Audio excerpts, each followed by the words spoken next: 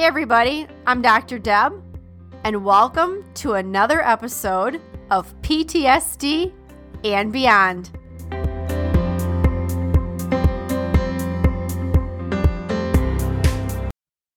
Welcome to the PTSD and Beyond podcast, where we give you insights into post-traumatic stress, trauma recovery, healing, and beyond.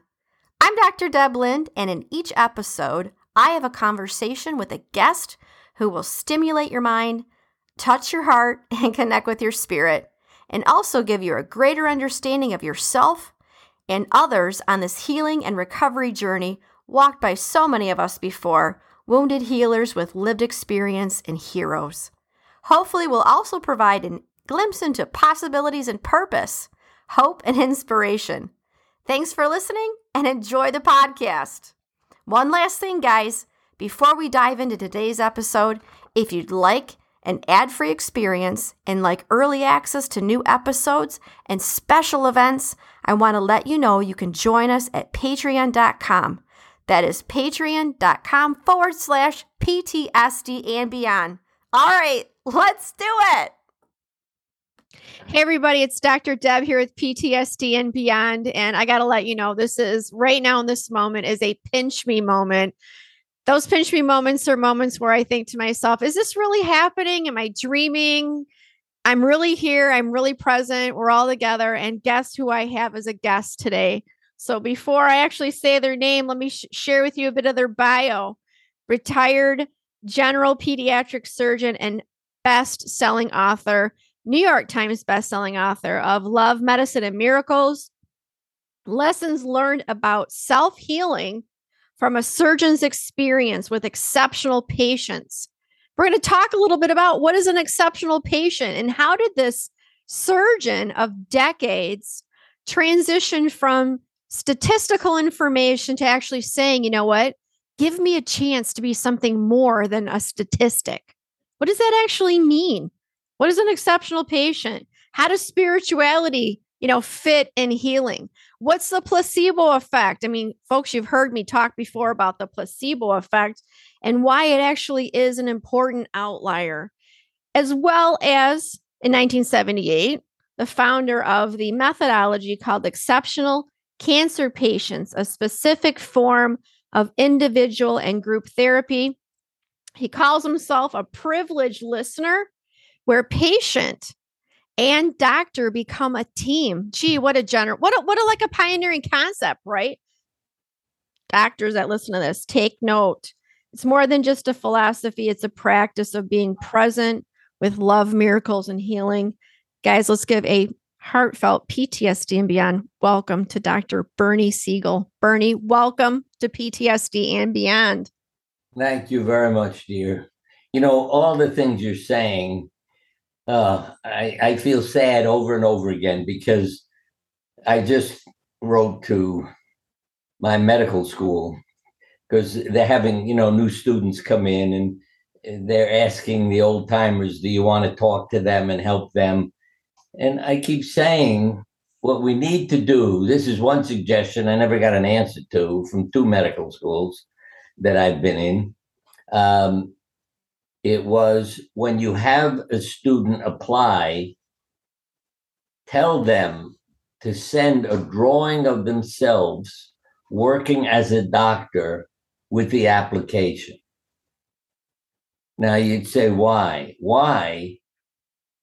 The shock I got as I started this work decades ago, and I said to a whole medical school class out in the Midwest, draw yourselves working as a doctor and pass them up front. In the whole class, there was one picture with no human being in it, just equipment. And there was one picture with a patient in it.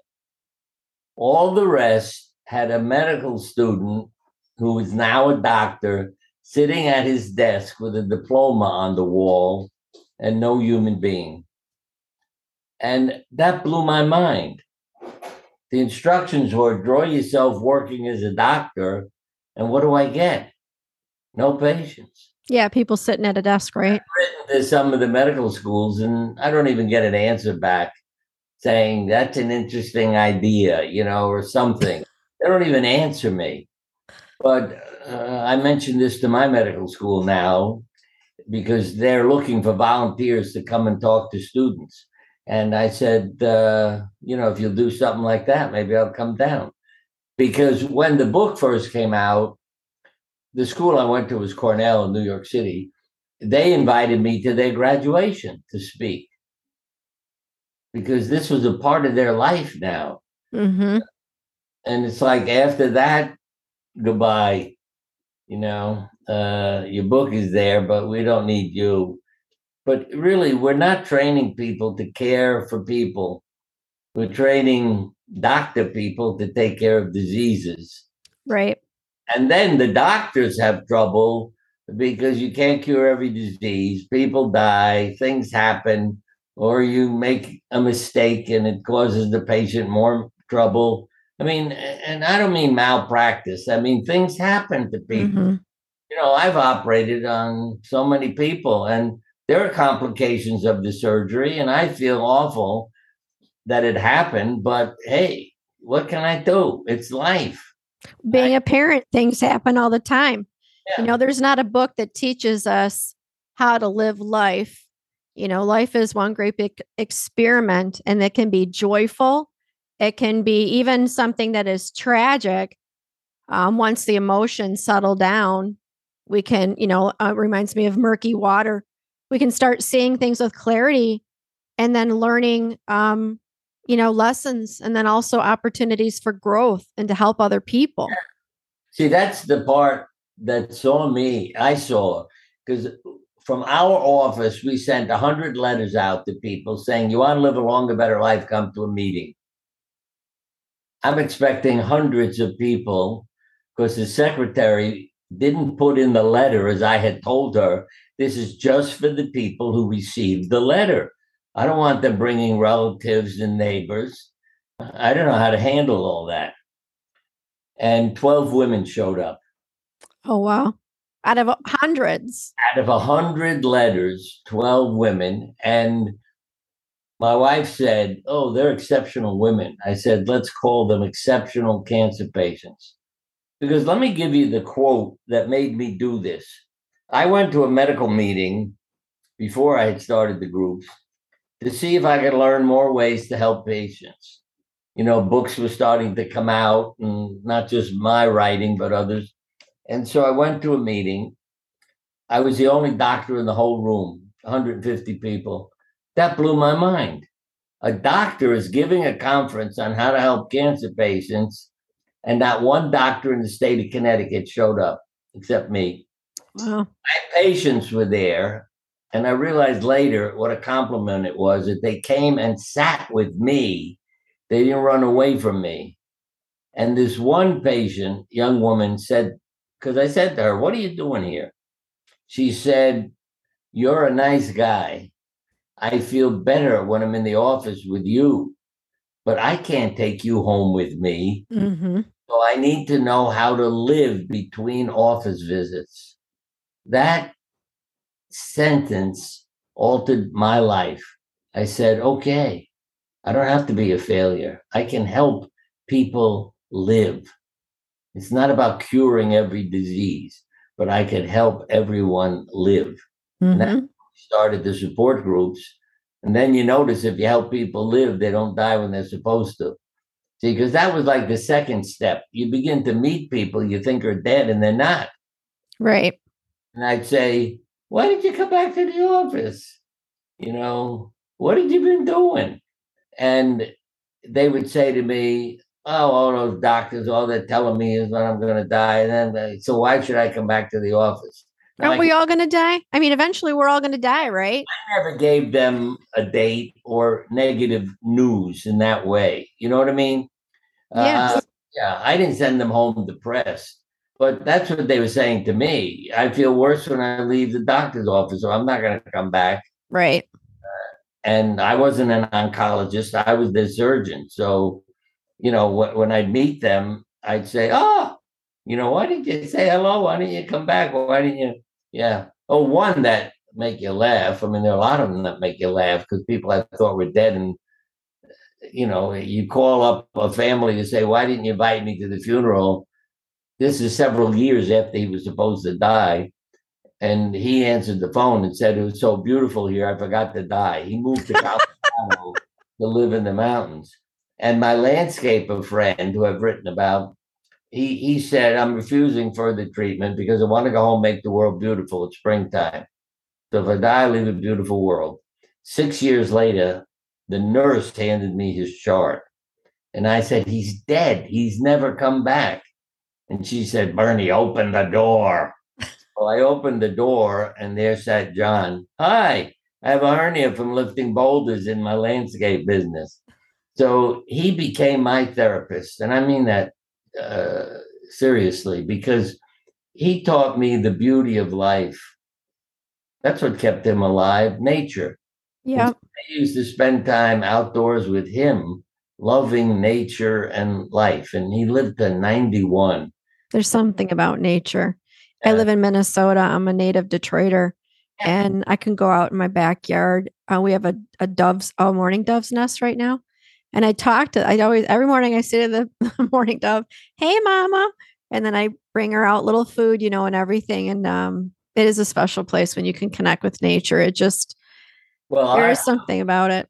Several of my books, if people like animals and nature, read them. I have one called Love Animals and Miracles, and other, because I learned. I've always been attached to animals. So is my wife. And we just started bringing pets home. We had 5 kids. So they would have their interests. We had ours. And I called our house a zoo. It really was a zoo.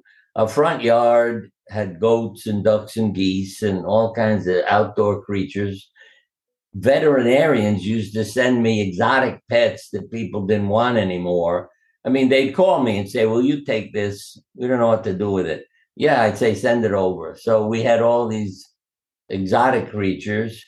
And a lot of times I'd have to call the police department because they'd disappear. And I would tell the police what to look out for. Invariably, they were usually hiding in the house somewhere, taking a nap or something. But they're intuitive, though. Yeah. I mean, we had a skunk who was de-skunked, for instance. And I would have to call the vet sometimes to say the skunk disappeared. And I learned later that a lot of the things we were doing were breaking zoning laws and regulations.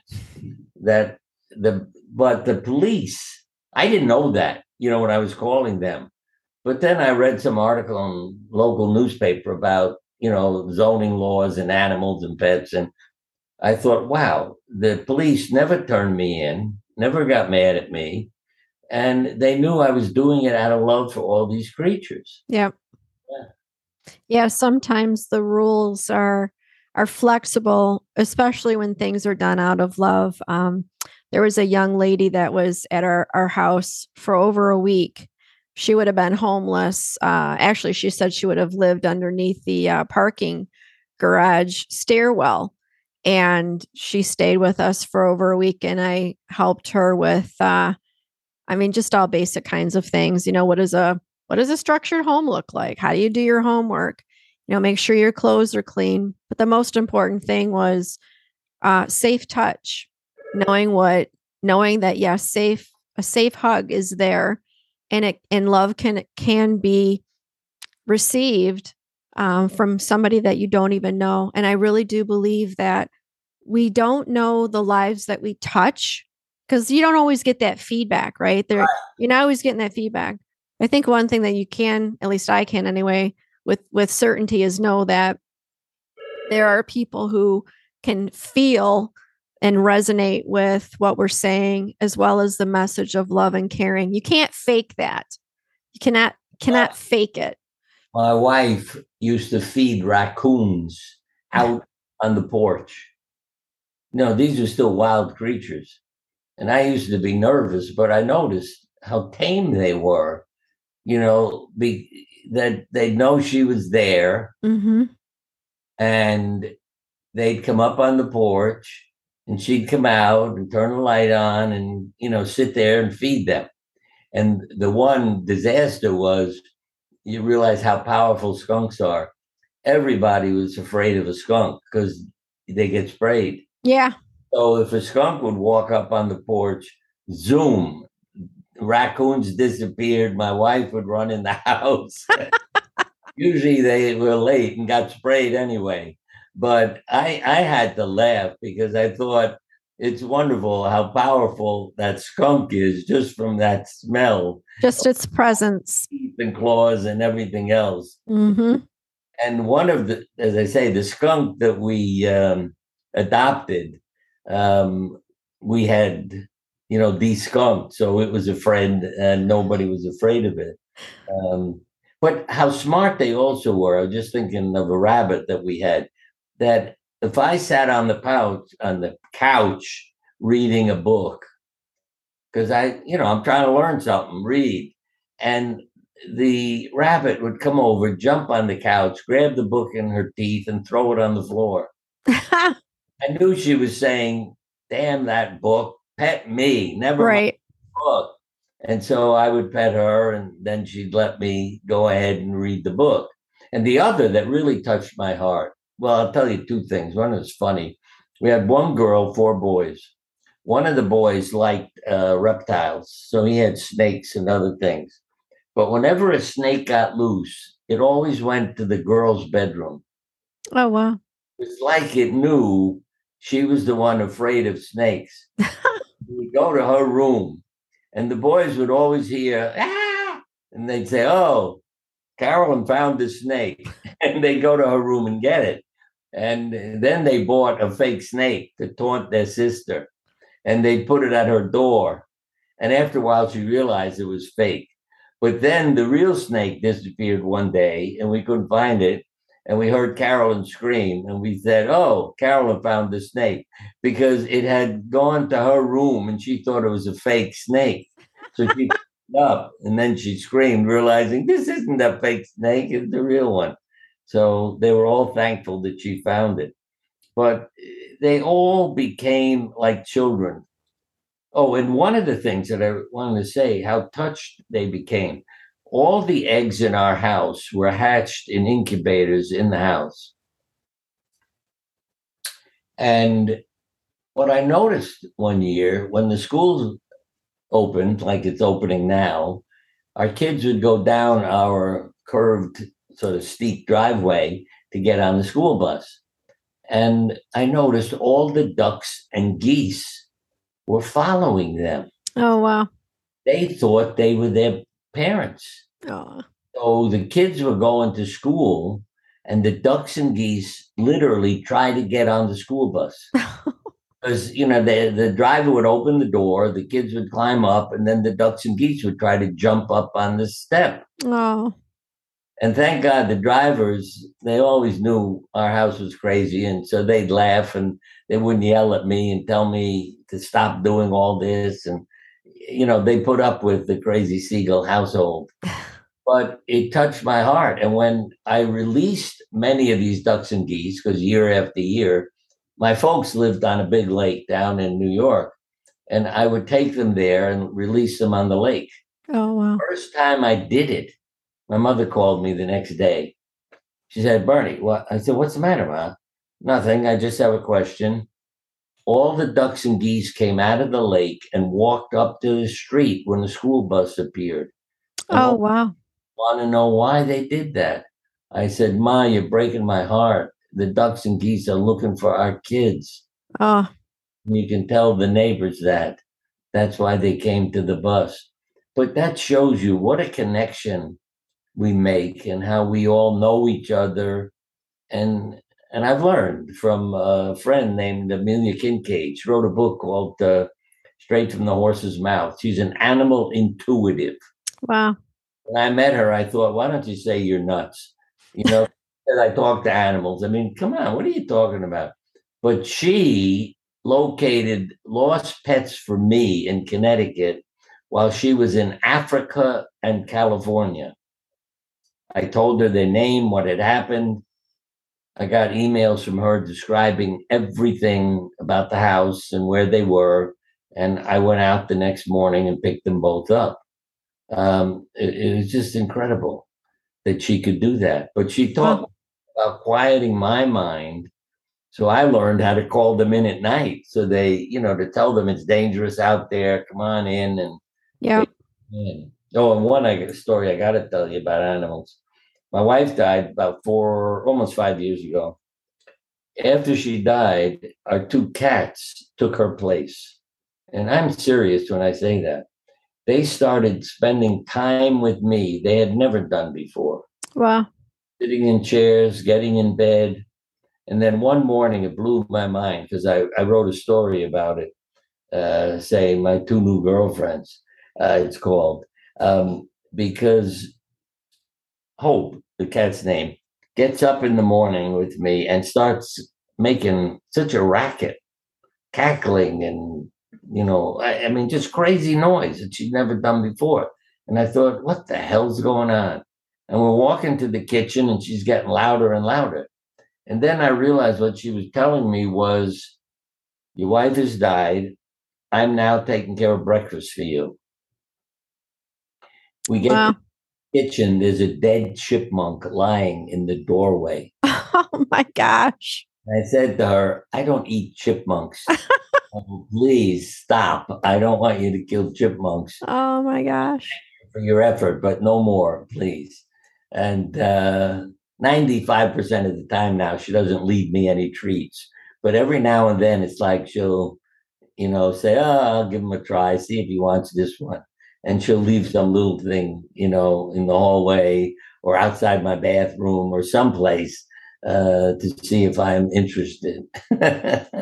Yeah, pets are wonderful. We have a rescue dog, and this is my second dog. And I wonder sometimes, like, how does he actually really know? We have a connection with pets. How do we develop that same intuitive connection with each other? Well, yeah, we think too much. Let's put it that way. But if we would just let our thinking be set aside and let our consciousness come in, then it would work for people too. And I mean that. You can call it, because now, see, when my books and myself first came out, I was considered controversial. I got on all the TV shows with doctors arguing with me that I'm crazy. I don't know what I'm talking about. But it was talking really about intuition and consciousness, that you're feeling, not thinking. So when people, and that's why I began to use an enormous amount of drawings. See, I did a drawing when I went to a workshop Elizabeth Kubler-Ross was running, trying to get her to help me deal with people and life and death. And I drew an outdoor scene, and first two questions were, why is 11 important? I said, what are you asking me that for? You drew 11 trees in your picture. I said, oh, I've been doing this support work for 11 months. And then she said, what was the other one? Oh my God, my brain is going dead. Oh yeah, what are you covering up? I said, what are you asking me that for? She said, you made a mountain with snow on it with a white crayon. The page is white. You don't need a white crayon. So you added a layer. What are you covering up?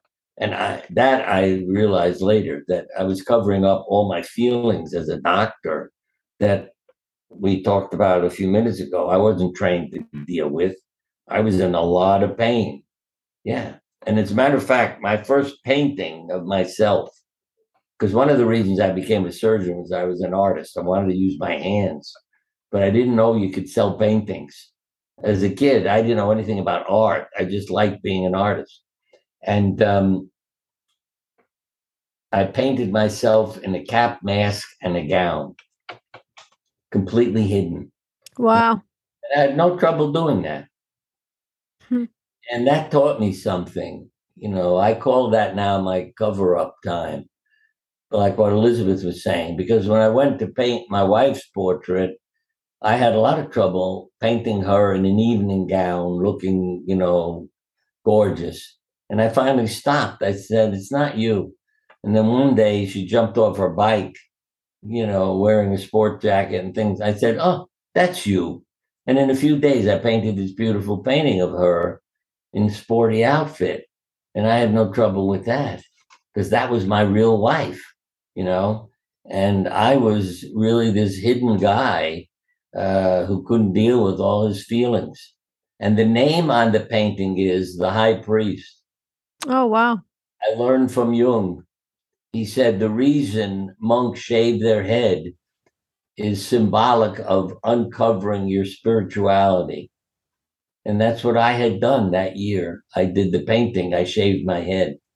And I realized the statement of the priest, my shaved head, all these things had to do with my spiritual nature and bringing that forth. I can relate to this with the hair. I had long hair years ago. And then I cut it off at a when my from actually when my dad passed away. I cut my hair off, and I remember I was living in Michigan, in Detroit area. I was in Royal Oak, and the gal was like, "Are you sure you want to cut your hair off?" I mean, it was like shoulder length, and I said, "Yeah, I want to go. I want to do a pixie," and I've kept my hair short ever since. And for me, I feel the same way, that it was I want to say a rebirthing for myself, but a liberation actually of being my true self, as opposed to, like imposed beliefs. And I enjoy getting my hair done actually. And I like being able to, answer other women's questions when they say, I love this comment, not love it literally, but when women will say to me, if I cut my hair that short, my husband will kill me. And I've actually said, would he really? Would he really kill you?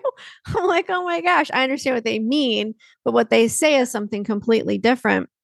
Well, that's what the barber said to me. I came in, I said, I want you to shave my head. He said, no, you got 5 kids, they'll kill me. You embarrass them enough already. And I said, I'll tell you what I'll do. I'll go on vacation on Friday and I'll come back Friday. You shave my head and I'll leave town. So he said, all right. He didn't know I was lying. He shaves my head and then I went to the office. And my wife didn't know it was me. She saw the shaved head and let out a scream when I turned around. And, but in many ways, it helped them all to be who they were, because the kids used to come home thanking me. And they'd walk in the house and say, hey, Dad, thanks. I said, what are you thanking me for? I didn't do anything. Oh, I did something crazy at school today. And the teacher said, well, you know who his father is? Yeah, I get that too. They didn't get punished because I was their father. And that included some of them working as lawyers who heard other lawyers say, well, you know who his father is. They weren't being idiots, but it's how they were doing things that it, in a sense, gave them the freedom to be themselves. Right. And they changed because of all the animals, too. They loved and cared about them and life and everything else. So our house, our yard, as I say, we broke the zoning laws, but nobody was angry at us because we were loving the creatures. How do we, well, let me back up for a second. One of the things that I like to say is that love is the antidote to pain and suffering. How do we expand love? Why are people so twofold here? How can we expand love, and why are people so afraid of love? Feel safe with each other. I have a perfect example. We had a black rabbit named Smudge, and we had a fluffy white dog that my wife didn't want because she said, he's going to leave fluffs of hair all over the place. I don't need any more cleaning, already we got enough. I said, his name is Furfy, too much fur. So she laughed and said, all right, he can stay. So we had a dog named Furfy who was white, and Smudge. Now, when I brought Smudge into the house, the vet said, don't let the dogs be alone with the rabbit because they can sometimes attack them and grab them and hurt them. So make sure they all get to know each other first, that they see each other, but they're not left alone together. After about 7 days, I went out of the house and I thought, you didn't wait a week or 10 days. I thought, yeah, but they know each other. So I kept going and I came back, and sure enough, Furphy had grabbed Smudge and bitten her. And she had some bleeding and had to go to the vet and everything. A week or so later, I go out in the front yard to check on Smudge and bring her in to take care of her, and I can't find her, which was not unusual because she liked being outside. She had black fur, so she could hide in, dark areas, and I'd go nuts calling her name and trying to bring her in. And I saw Furphy lying on the ground in the yard, and I went over to pet him, and I saw black fur under him. And did I get nervous. So I pick him up, and there was Smudge, perfectly healthy and well, hiding under Furphy. Like they were cuddling. Yeah. And I thought, wow, what a lesson they just taught me.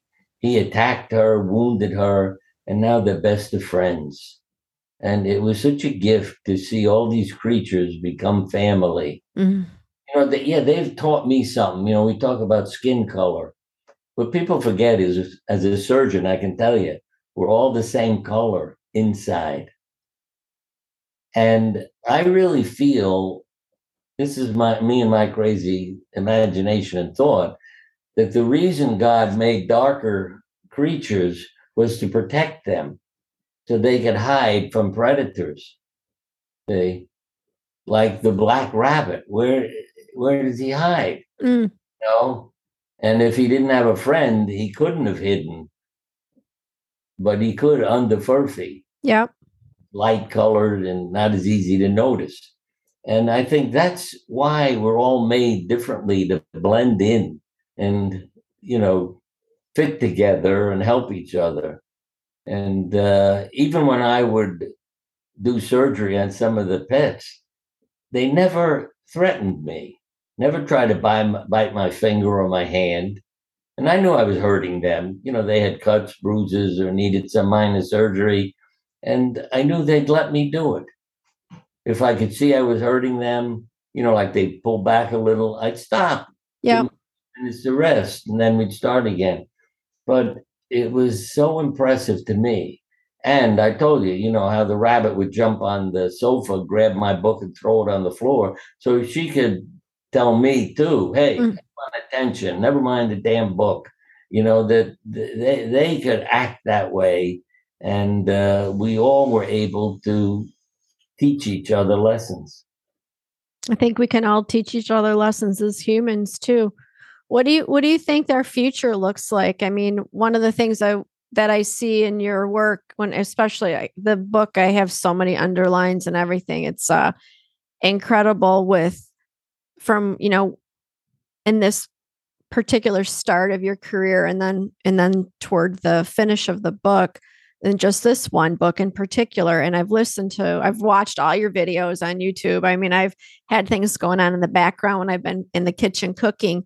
And what I'm curious to know about is the next phase for humanity, with developing love, developing consciousness, being intuitively aware to energy. I mean, I went to a baseball game yesterday, and I'm not a Twins fan. I'm a Red Sox fan, but the Red Sox are playing the Twins. And so I walk into the stadium and you can feel the energy. And when you talk about energy and describe it that way to people and talk about, you walk into a stadium, you can feel the energy, right? Most people say, yes, you can. So how can we experience the energy with each other as a collective outside of stadium environments? So the stadium environment is like the controlled environment. And here we are in the real world. You got to stop all the thinking and pay attention to feeling.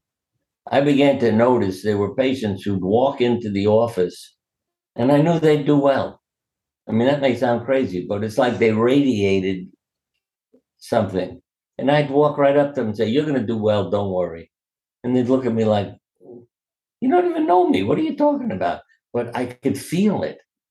And then there are others who came in, and it's like they were sucking the energy Right. I knew, and I knew, we got Yep. to.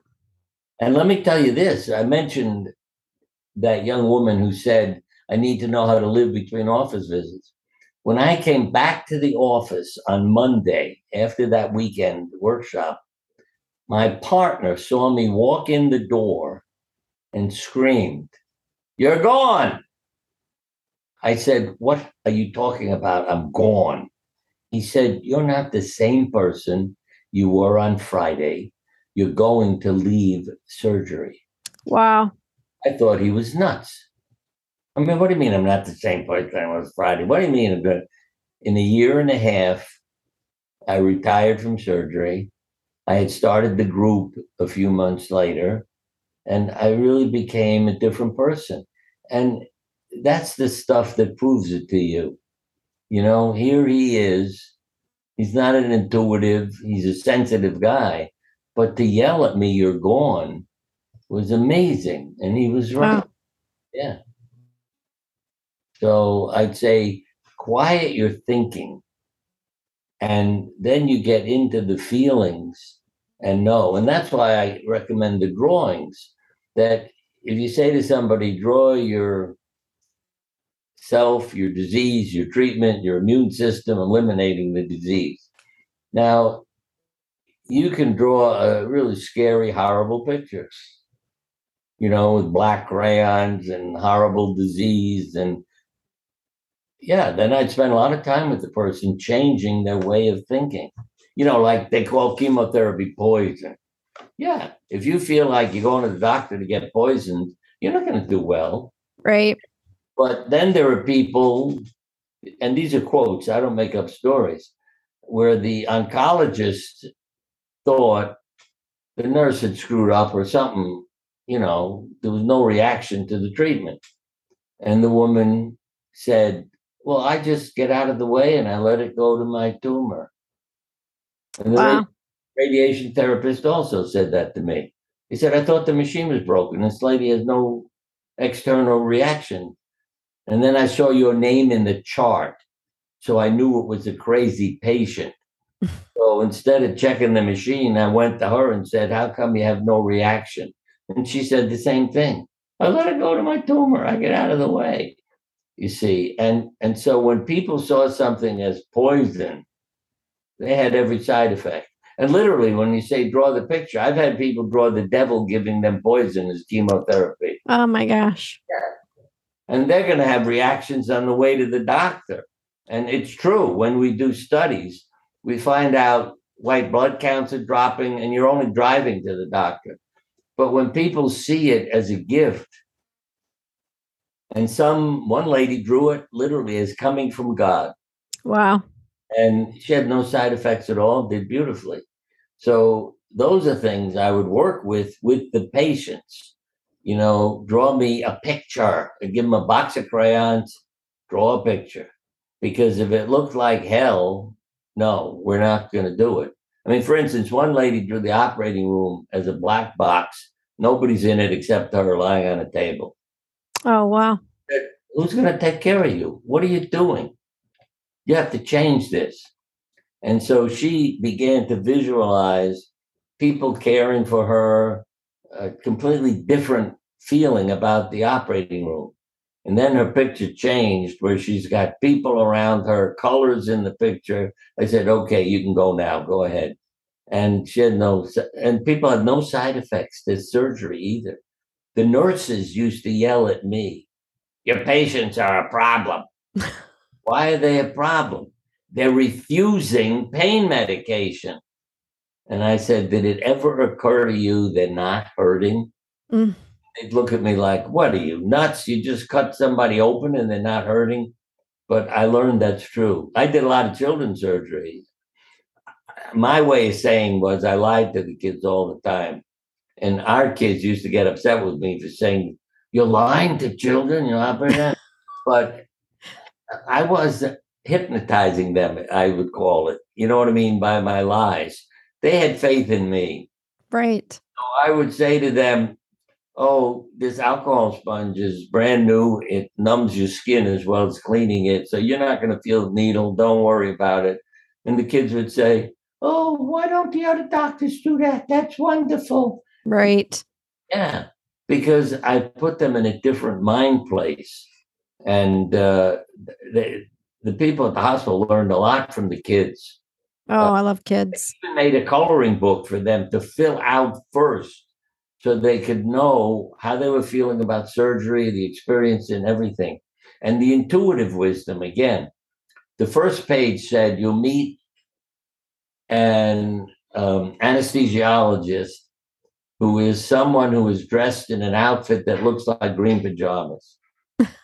Now, the child that day drew him in red. What did that say to me? He's in danger of different anesthetic drugs. Yep.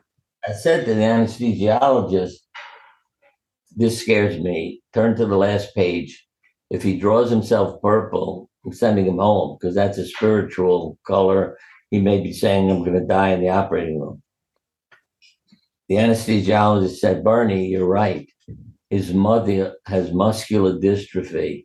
If he has her genes, he could have a totally adverse reaction to muscle reactions, and they could threaten his life.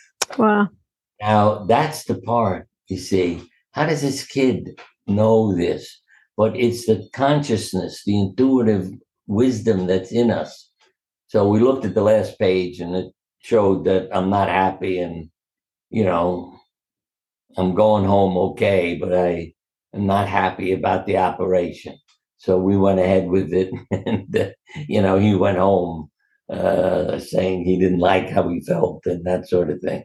But if he had drawn it in purple, you're damn right, I'd say go home. I'm not going to take you into the operating room. What I hear you saying too is that throughout our lifetime we experience conditioning, then that clouds, if we want to use the word clouds, our intuition, which we are born with. Yeah. Some of it's intuitive, that it's in you, other stuff you hear in your family, so it becomes a part of your beliefs. That can lead to trouble. Yeah. One more, so people can understand the good side. A lot of the what's the word I want? The are giving the chemotherapy, the oncologists. When I started the groups, they said, what the hell are you doing? You're a surgeon, not a psychiatrist. You can kill people, make them feel worse. But they saw I wasn't hurting people. Right. And then they began to notice the people who come to him do well. It isn't him, it's the people. So they began to enjoy them. And if my name was in a chart in the hospital or anywhere, they were called Siegel's crazy patients, and people loved taking care of them. And one lady came up all the way from North Carolina because she had a nurse who was helping my father-in-law who had a spinal cord injury. And she said to her, oh, Dr. Siegel helps people all the time, makes them well. Why don't you come up here and let him help you? And she didn't even ask me. That's the part I get upset about. I said, I can't promise everybody. But I learned you don't have to promise. If they believe, it happens and you get credit. So the lady shows up. I said, you have leukemia. That's not a surgical condition. I'm going to admit you to the hospital and have my oncology friend see you. He goes over and he said, after going over her records, Bernie, I agree with her doctor. She's got a couple of months to live. But I know you and your crazy patients, so I'll give her hope. He started her on chemotherapy. Every 2 weeks, I'd get a note from him. And it started out with, doing well, very well. By the 6th week, in complete remission. Oh, wow. And the note said, isn't chemotherapy wonderful? That was his way of teasing me because, he knew what he had said to me. He agreed with her doctor. It had no help, was no help in the type of leukemia she had. And those are the things that changed the doctors. the patients and the nurses too. They realized he's not crazy. The people may be crazy in a sense, but it's a healthy craziness. So let's go along with them and do these things and give them the hope. So when people saw my name in a chart, they enjoyed taking care of those patients because they knew they were going to respond better than the ones who only had, oh, I'm going to die, I'm going to this, I'm going to lose all my hair. I mean, yep. All they were saying were negative things. Right. Don't you think that some people, I mean, I'm sure there's scientific studies that show that environment is important and influence of outcome of care and healing. And so if a person's in an environment where they feel that they're being heard, they feel that it's safe, they feel that somebody cares about them, and that someone is actually reinforcing the hope, right? The reason, the spirit, that they have a higher outcome of recovery and or even remission. Yeah. I'm thinking of something right now. You have a sign behind you. Yes. BSD and beyond, with the two most emotional colors, red and black. And, why not have it in yellow and green? That's a good question. It's in navy blue and orange. Does it look like it's red and black? Yeah. Coming through in the, computer, it looks more red and black. Here, I'll move it. Sort of an orange tint to it, to the redness. But what I learned was how much colors predicted what was going to happen to people. Yeah, for sure. Yeah. Well, think of even the street corner. You have a red light to stop, a green to go, and orange is a symbol of change. So you got the red and the yellow mixed, and every color. And this is not something I made up. I mean, Carl Jung did this decades ago, and other Jungian therapists also. So what is in an office or an operating room or a hospital room affects the outcome. I mean, studies have been done. See, when you put nature scenes up on a wall of a hospital, right, put a nice color like blue or green on the wall, the people go home many days sooner than the ones who have a dark gray. Right. And there's a whole psychology of colors. It's interesting that you bring that up, though, because our team is in the process of redoing our colors specifically for, like, how do we think it makes people feel? And then there's the, I'm not going to remember the name of the person, but I know that, it's the emotional wheel. And so it has all of the different colors that represent, like, anger is red. And then you've got calm, which is in blue. I don't know, maybe we can have another conversation and you can look at our colors. Yeah, I can help you make a decision about what to do. Because it does. It really makes a difference. Yeah. I have some physical therapy that I go through due to some problems I've had from Lyme disease and other things, with walking and balance and things. So I love to go in there. But the whole place is gray. Oh. Gray. They've got black pillows. Oh, it's terrible.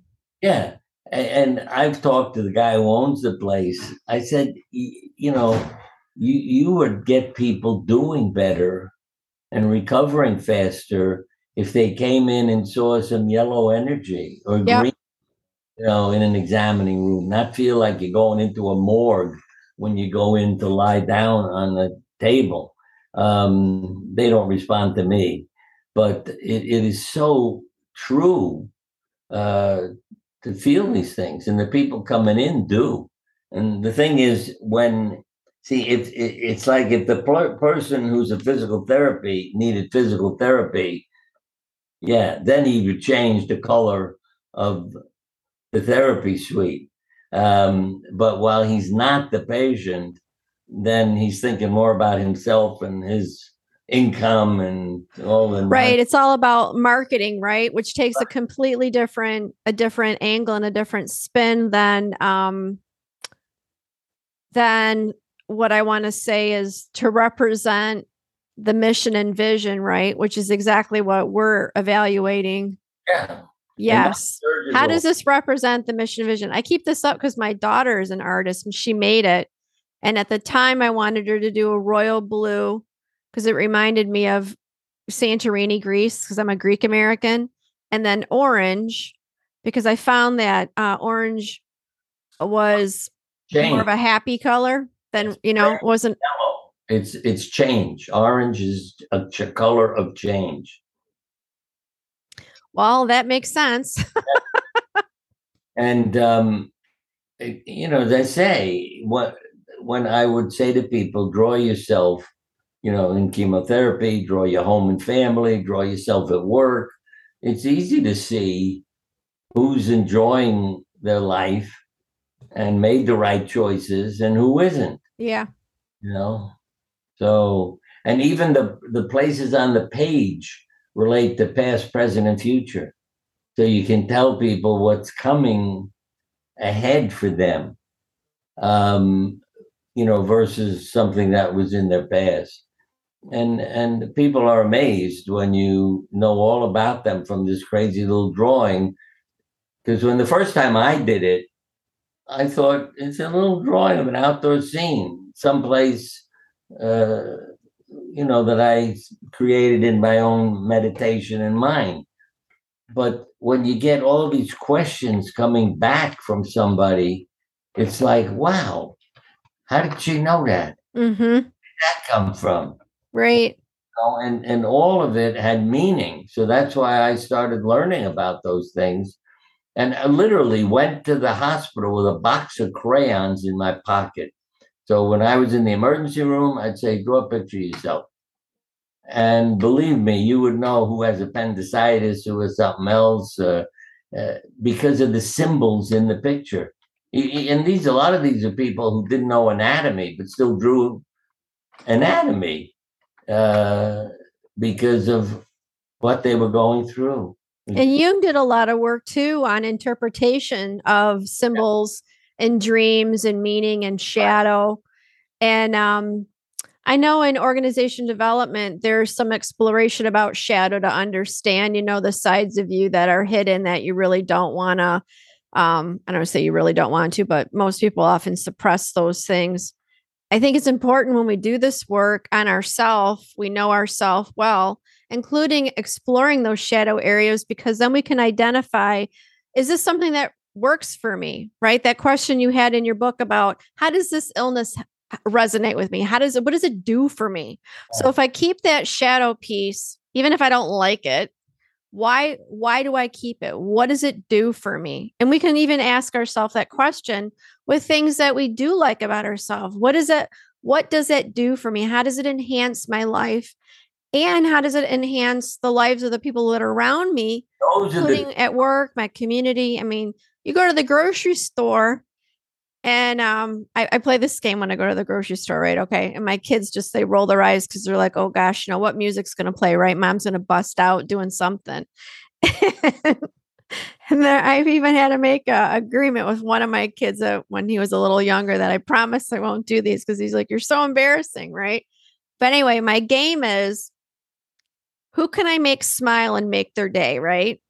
When you say to someone like, hey, Joey, how's it going? Right. And he's the butcher at the counter and he's just going through like the transition and the transaction of the transition is I'm moving from one person to another customer. Now I'm going to give my pitch. What is it that I can help you with? That kind of thing. Low energy. And it's like, no, this is an interaction. You're affecting me just as much as I'm affecting you. I see that you're like, humdrum. You got that look on your face. Well, that's not all right with me. So what can I do to make your day better? They might not know that I'm doing it. My kids know. So, you go into a store or post office. How are you today? I say, I'm depressed.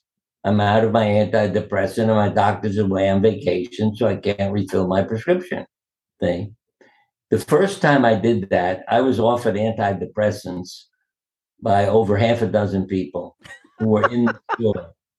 The other day, I had a psychiatrist poke me in the back in the post office and say, "Here's my card. I specialize in depression. Maybe I can help you." And I burst out laughing because that was the first time that ever happened. And everybody in the post office is looking at me like, "Why is she so rude? She wants to help him." So I had to get up and say, "Folks, I want you to know I'm a doctor. I'm not depressed.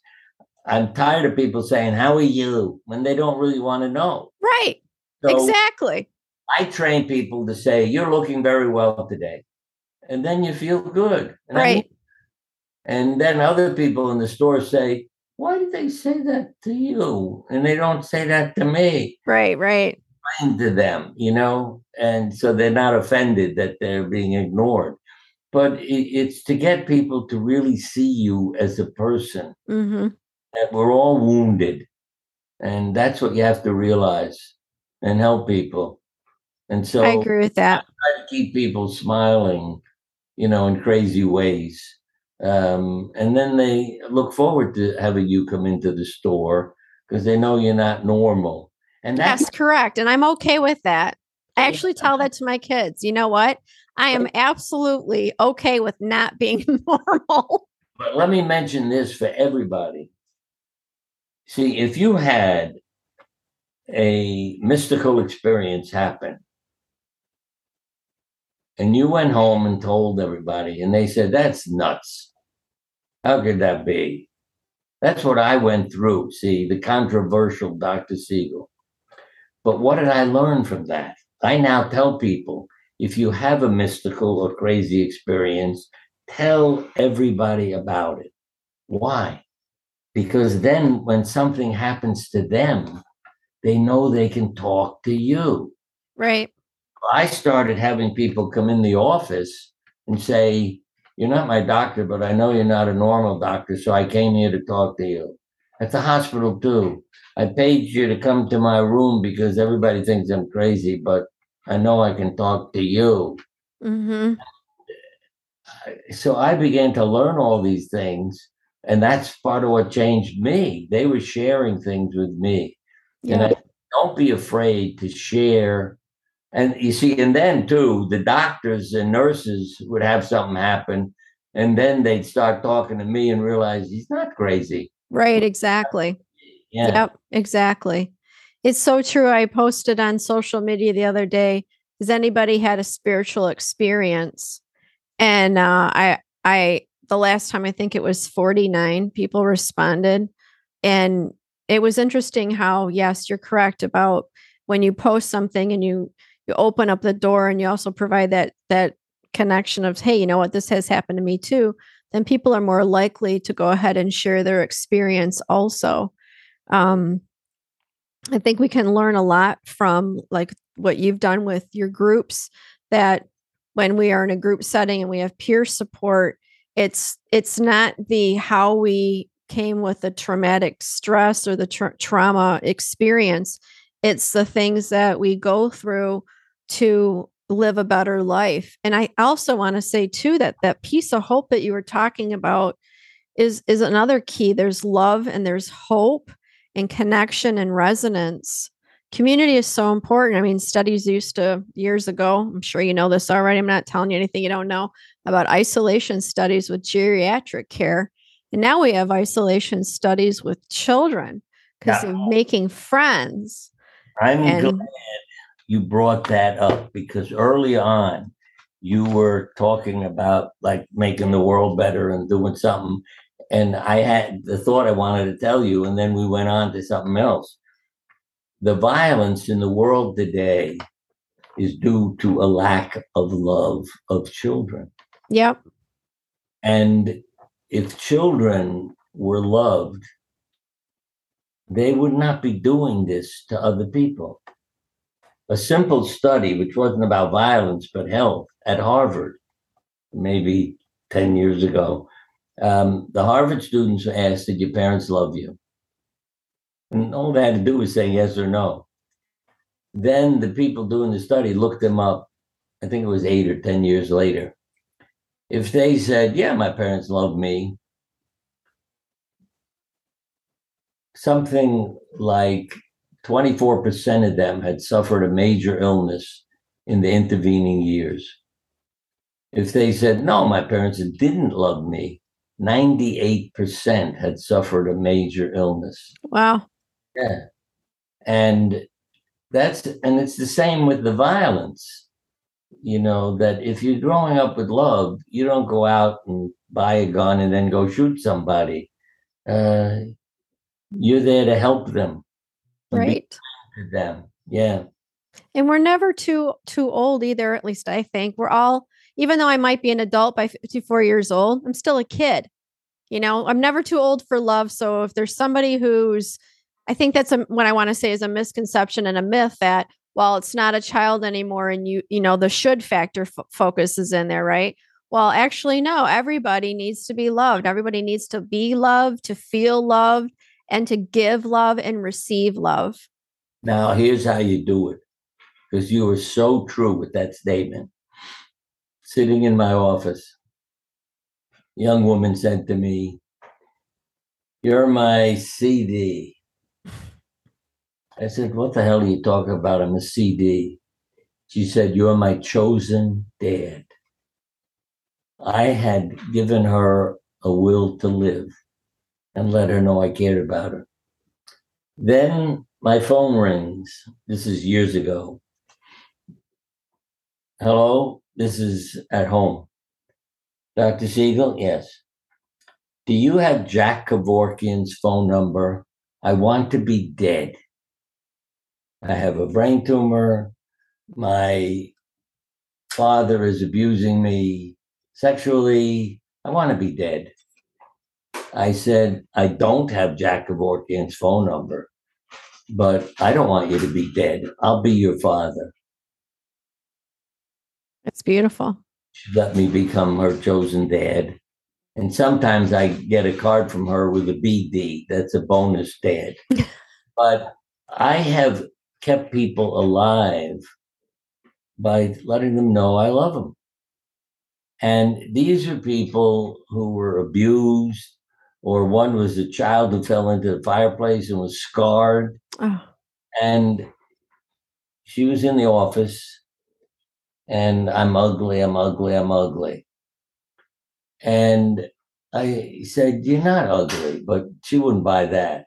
And then one summer, she said, "I need to get a job. I need money." I said, "Okay, I can get you a job. I'll get it organized and I'll call you." I called the nursing home where you had to wear an outfit that would reveal her neck and arm scars because she fell forward into the fireplace. She tripped. And they said, "Okay, we'll give her the job." And I sent her there, and she worked all summer. She came back to my office end of the summer. I said, "Well, how'd the job go?" This is her exact words: "Nobody noticed my scars." Wow. I say, "Madeline, when you're given love, you're beautiful." Yep. And the gift to me, and that people need to remember this, the love will come back. A few years later, the phone rings. "Dr. Siegel." "What is it, Madeline?" "I'm getting married. My father died a few years ago. Will you be my father at my wedding?" Oh. And what's his name? Kenny Rogers. "Through the years, you never let me down. Through the years, you turned my life around." That was a song she had them play, and we danced together. Oh. But, that's probably one of the greatest gifts I've ever had in my life, that you made a difference in somebody else's life. Yep. And turned her around. And I may add, she became a nurse too, and helping other people and all those things. And the people you start helping, they end up helping you more than you're helping them. Yeah, I find that to be true too. Cards here from my bonus daughter. Oh. Telling me, "I love you, I love you, I love you." They keep coming. And it just feels so nice that one person, you made a difference in one person's life. Oh, and loving yourself. Let me tell you another story. You have polio as a child. Your muscles are wasted away. You look ugly. As a young adult, you develop a neurological disease. she said to me, I don't want to die not liking my body. So I'm going to start to love my body. I'm going to lay down naked in front of a mirror and start on my toes and work my way up an inch at a time.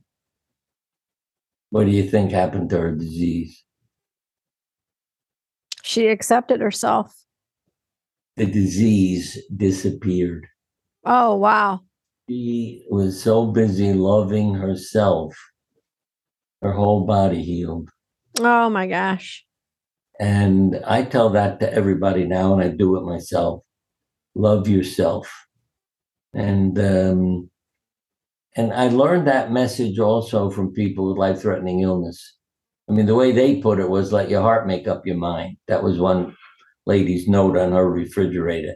You know, they're paying attention to their feelings. Yeah.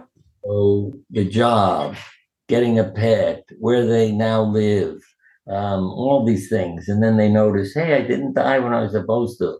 Yeah, because your body got a live message. And that's chemistry. Yep. You know, that's immune function versus, stress hormone levels. And you have to realize that when you're happy, well, let's put it this way, which is true.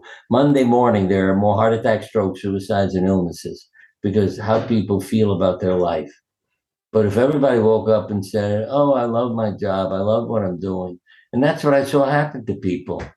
Buying a house on the ocean, moving to Colorado, getting a dog.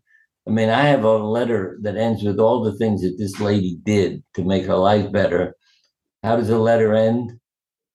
I didn't die, and now I'm killing myself. I'm so busy. Where do I go from here? I love it. Maybe we could do another episode and talk about some of the history of this stuff, like with Hans Seeley and Walter Cannon and Wilfred Bion and Jung, and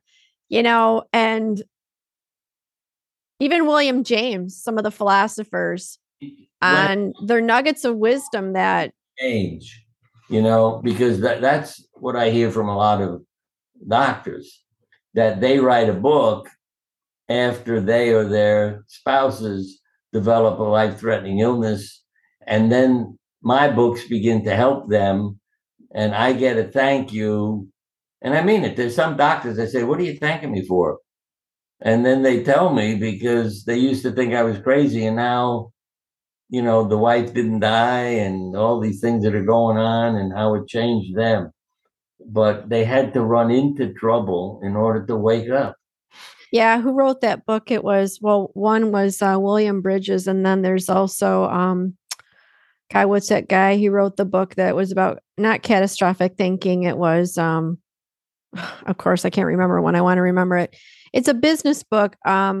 Deep Change. The name of the book is called Deep Change, and I can't remember the name of the author, but it's a book about where life events are the catalyst that bring change, as opposed to the awareness of I need to change, that some people wait for that catastrophic event to happen. Well, it's, I literally refer to Donald Trump in the same way. He became who his parents wanted him to be. Yeah, right. Make your parents happy. You have a lot of money, you're famous, you're blah, blah, blah. And when he was running for election, I wrote USA Today. I said, what people need to do with Donald is say, I love you to him. That would control him. Then, because if we say to him, oh, you didn't do that, or I didn't do that, or, he's got excuses for everything. But when you say to him, I love you, he doesn't know what to answer you. Yeah, I don't think he would know what to do. Yeah. And this is in one of my books called 365 Prescriptions for the Soul. The truth in that statement. A sort of violent young man was in the car behind me, screaming and shouting and yelling. His girlfriend was in the car with him, but he was mad at the traffic. It was the summertime on Cape Cod. I said to a cop, I got out of my car, I walked over to a cop. I said, will you tell him to quiet down, stop cursing and screaming? It's like it's my fault that there's summer traffic. And the cop, I couldn't believe it. He said, "That's not my job." He's a cop for the wrong reasons, I can tell you that. And so I went to the car with our kids yelling, "Don't do that. He can have a gun." But I went over to him. His window was partway down. I said, "I want you to know something. I love you. I'm sorry that your parents don't." Wow. And I got back in my car. He made a U-turn and drove away in complete silence. And I know he went home to talk to his parents. And I have done that kind of thing more than once when I've had violent people in the street screaming and yelling. Usually it's shopping areas and things like that. And I go over and I say, "Well, I love you." And sometimes I'll add, "I'm sorry your parents don't," but just, "I love you." And they always quiet down when I Yeah. say "I love you" and walk away. And boy, do I get the thanks from the scared people on the streets. Yeah. But it has worked every single time I've done it with homeless people and others. I don't know. I just walk along and let them know I love you. Some people have never heard that before. They've never heard it. They've never heard it from the person or the people that they've wanted to hear it from. They've never heard it from the people who society says should love them, right? By social norms. And maybe they've heard it and it's been conditional. Yeah. So to hear it from a stranger, I find that interesting. There have been times where I've told people that I love them too, and they've broken down crying, and then just they tell you everything, and you're just with them in presence with them. And I think that sometimes it's one of the best gifts that you can give to a person is to show that it can be different, that there are good people out there who do care. Yeah. Did you find that in your groups that the collective of caring, to know that you could show up and be yourself, whatever that looked like, and that, maybe the hour, the 2 hours that you were together, did you find that people would make comments about, "I come here because I feel like I belong someplace," that people actually care about me? It was like family. You were creating a real loving family. They weren't judging you. Yep. You'd sit there and be safe with all the people that were there. Yep. The other was that I found the sad part was draw a picture, answer these questions for me. "Oh, I'm not an artist. I'm not good at that." That's the saddest part of all. I'm trying to cure you and help you cure yourself of an illness, and you're worried about filling out questions and drawing a picture. Yeah. Good at it and not an artist. That was the saddest part. People, wouldn't participate because they would be a failure again. And that's how they were brought up. Yeah. And, I would try what I call to reparent them and get them to do these things and not be worried about being judged. But right. And one other simple thing you can do with people, when they have a problem, say, "What word describes your problem?" I don't know if you want to test yourself, but why do I say that? A woman's about to be admitted to the hospital. The nurse is telling me, "Keep your voice down. She has a severe migraine. We have to admit her to the hospital." So I went in to help her. I said, "Let me take you through a meditation, see if we can ease the pain." Part of the meditation was, what's the word that describes your headache? Pressure. So we work on relieving pressure. And then I went out of the room and went to my patients. About half an hour later, the nurse came over to me and she said it was her marriage. Oh, wow. Her headache's gone. She went home to straighten her marriage out. Wow. That impressed me as to how well that kind of stuff worked. Because I was doing lots of crazy things. And the other was a woman with cancer. How do you describe it? Failure. What's failure in your life? Well, my body failed. I said, that's not my question. In your life. Oh, my parents committed suicide when I was a child. I must have been a failure as a child.